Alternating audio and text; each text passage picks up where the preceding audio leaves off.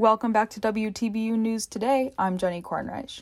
Boston has been pretty dreary and rainy lately. Temperatures for Monday are expected to reach a high of a whopping 28 degrees, with the rest of the week looking pretty warm, up to 50s on Wednesday and Thursday.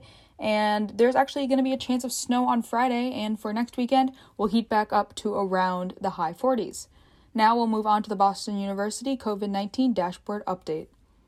On Saturday, March 13th, 10 members of the Boston University community tested positive for COVID-19. For the week of March 7th to March 13th, 0.24% of tested students were deemed positive for the coronavirus, with 0.11% of tested faculty and 0.15% of tested staff also receiving positive test results. On average, BU's lab took 17.2 hours to process each test.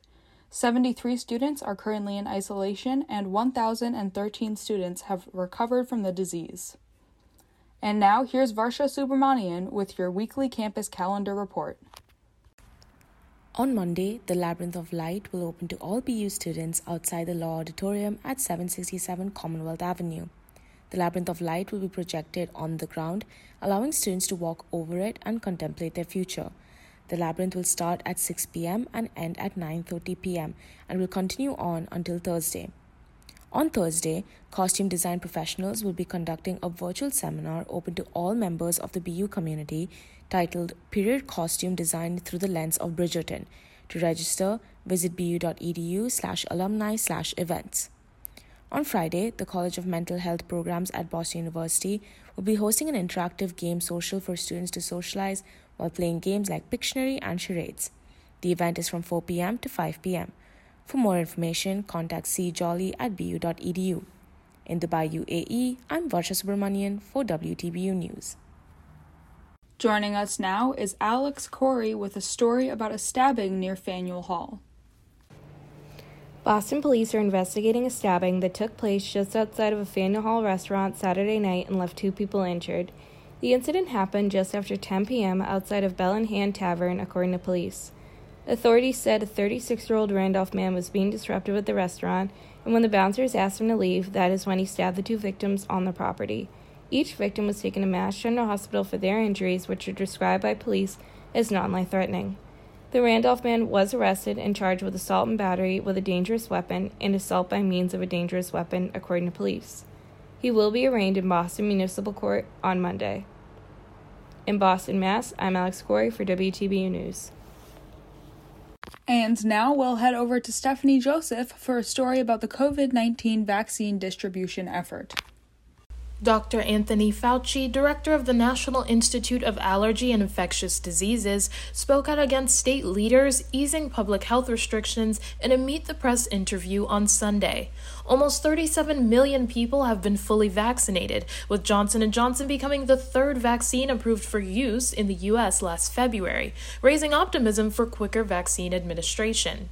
The 7-day average of positive COVID-19 cases also fell to around 57,000 in recent weeks, a number the nation hasn't reached since October.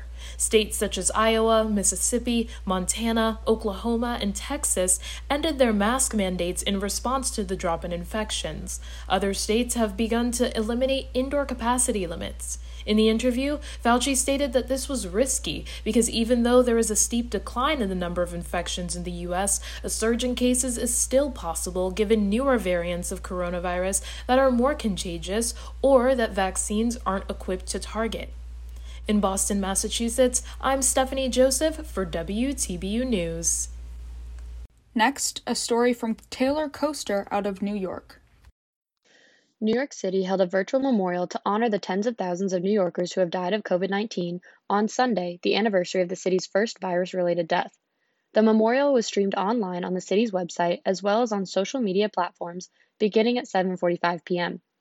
The ceremony included names and photographs of the deceased, with families encouraged to submit photos of their loved ones. New York City's first confirmed death was an 82-year-old woman with emphysema, and the city has since lost over 30,000 people to the virus. Mayor Bill de Blasio said the city will develop a plan for a more permanent memorial, quote, a place that people can gather and remember their loved ones, unquote. And finally, an update from Varsha Subramanian about protests in Myanmar. At least 14 people were killed on Sunday during protests in Yangon, Myanmar. As the country steps into its sixth week of protests against the military coup, security forces opened fire in Myanmar's main city, Yangon, as demonstrators used knives and sticks. Other 3 were killed in parts of the country, including Mandalay and Bango, amongst them a police officer. This marks the second death of an officer since the start of the protests. Besides guns, security forces also used rubber bullets. Witnesses claimed that smoke covered the entire city and gunshots were heard all day. Moreover, China's embassy urged Myanmar to safeguard the country's factories after 2 Chinese businesses were set on fire. It is unclear whether these blazes were a result of the protests. And the current death toll from the demonstrations in Myanmar has surpassed 100 and over 2,100 arrests have been made. In Dubai, UAE, I'm Varsha Subramanian for WTBU News. That's it for this edition of WTBU News Today. Be sure to tune in to our full program Tuesday and Thursday at 6 p.m. Eastern over on WTBU Radio. On behalf of Varsha Subramanian, Alex Corey, Megan Gregoire, Evan Jimenez, and Gabriela Lopez, I'm Jenny Kornreich for WTBU News.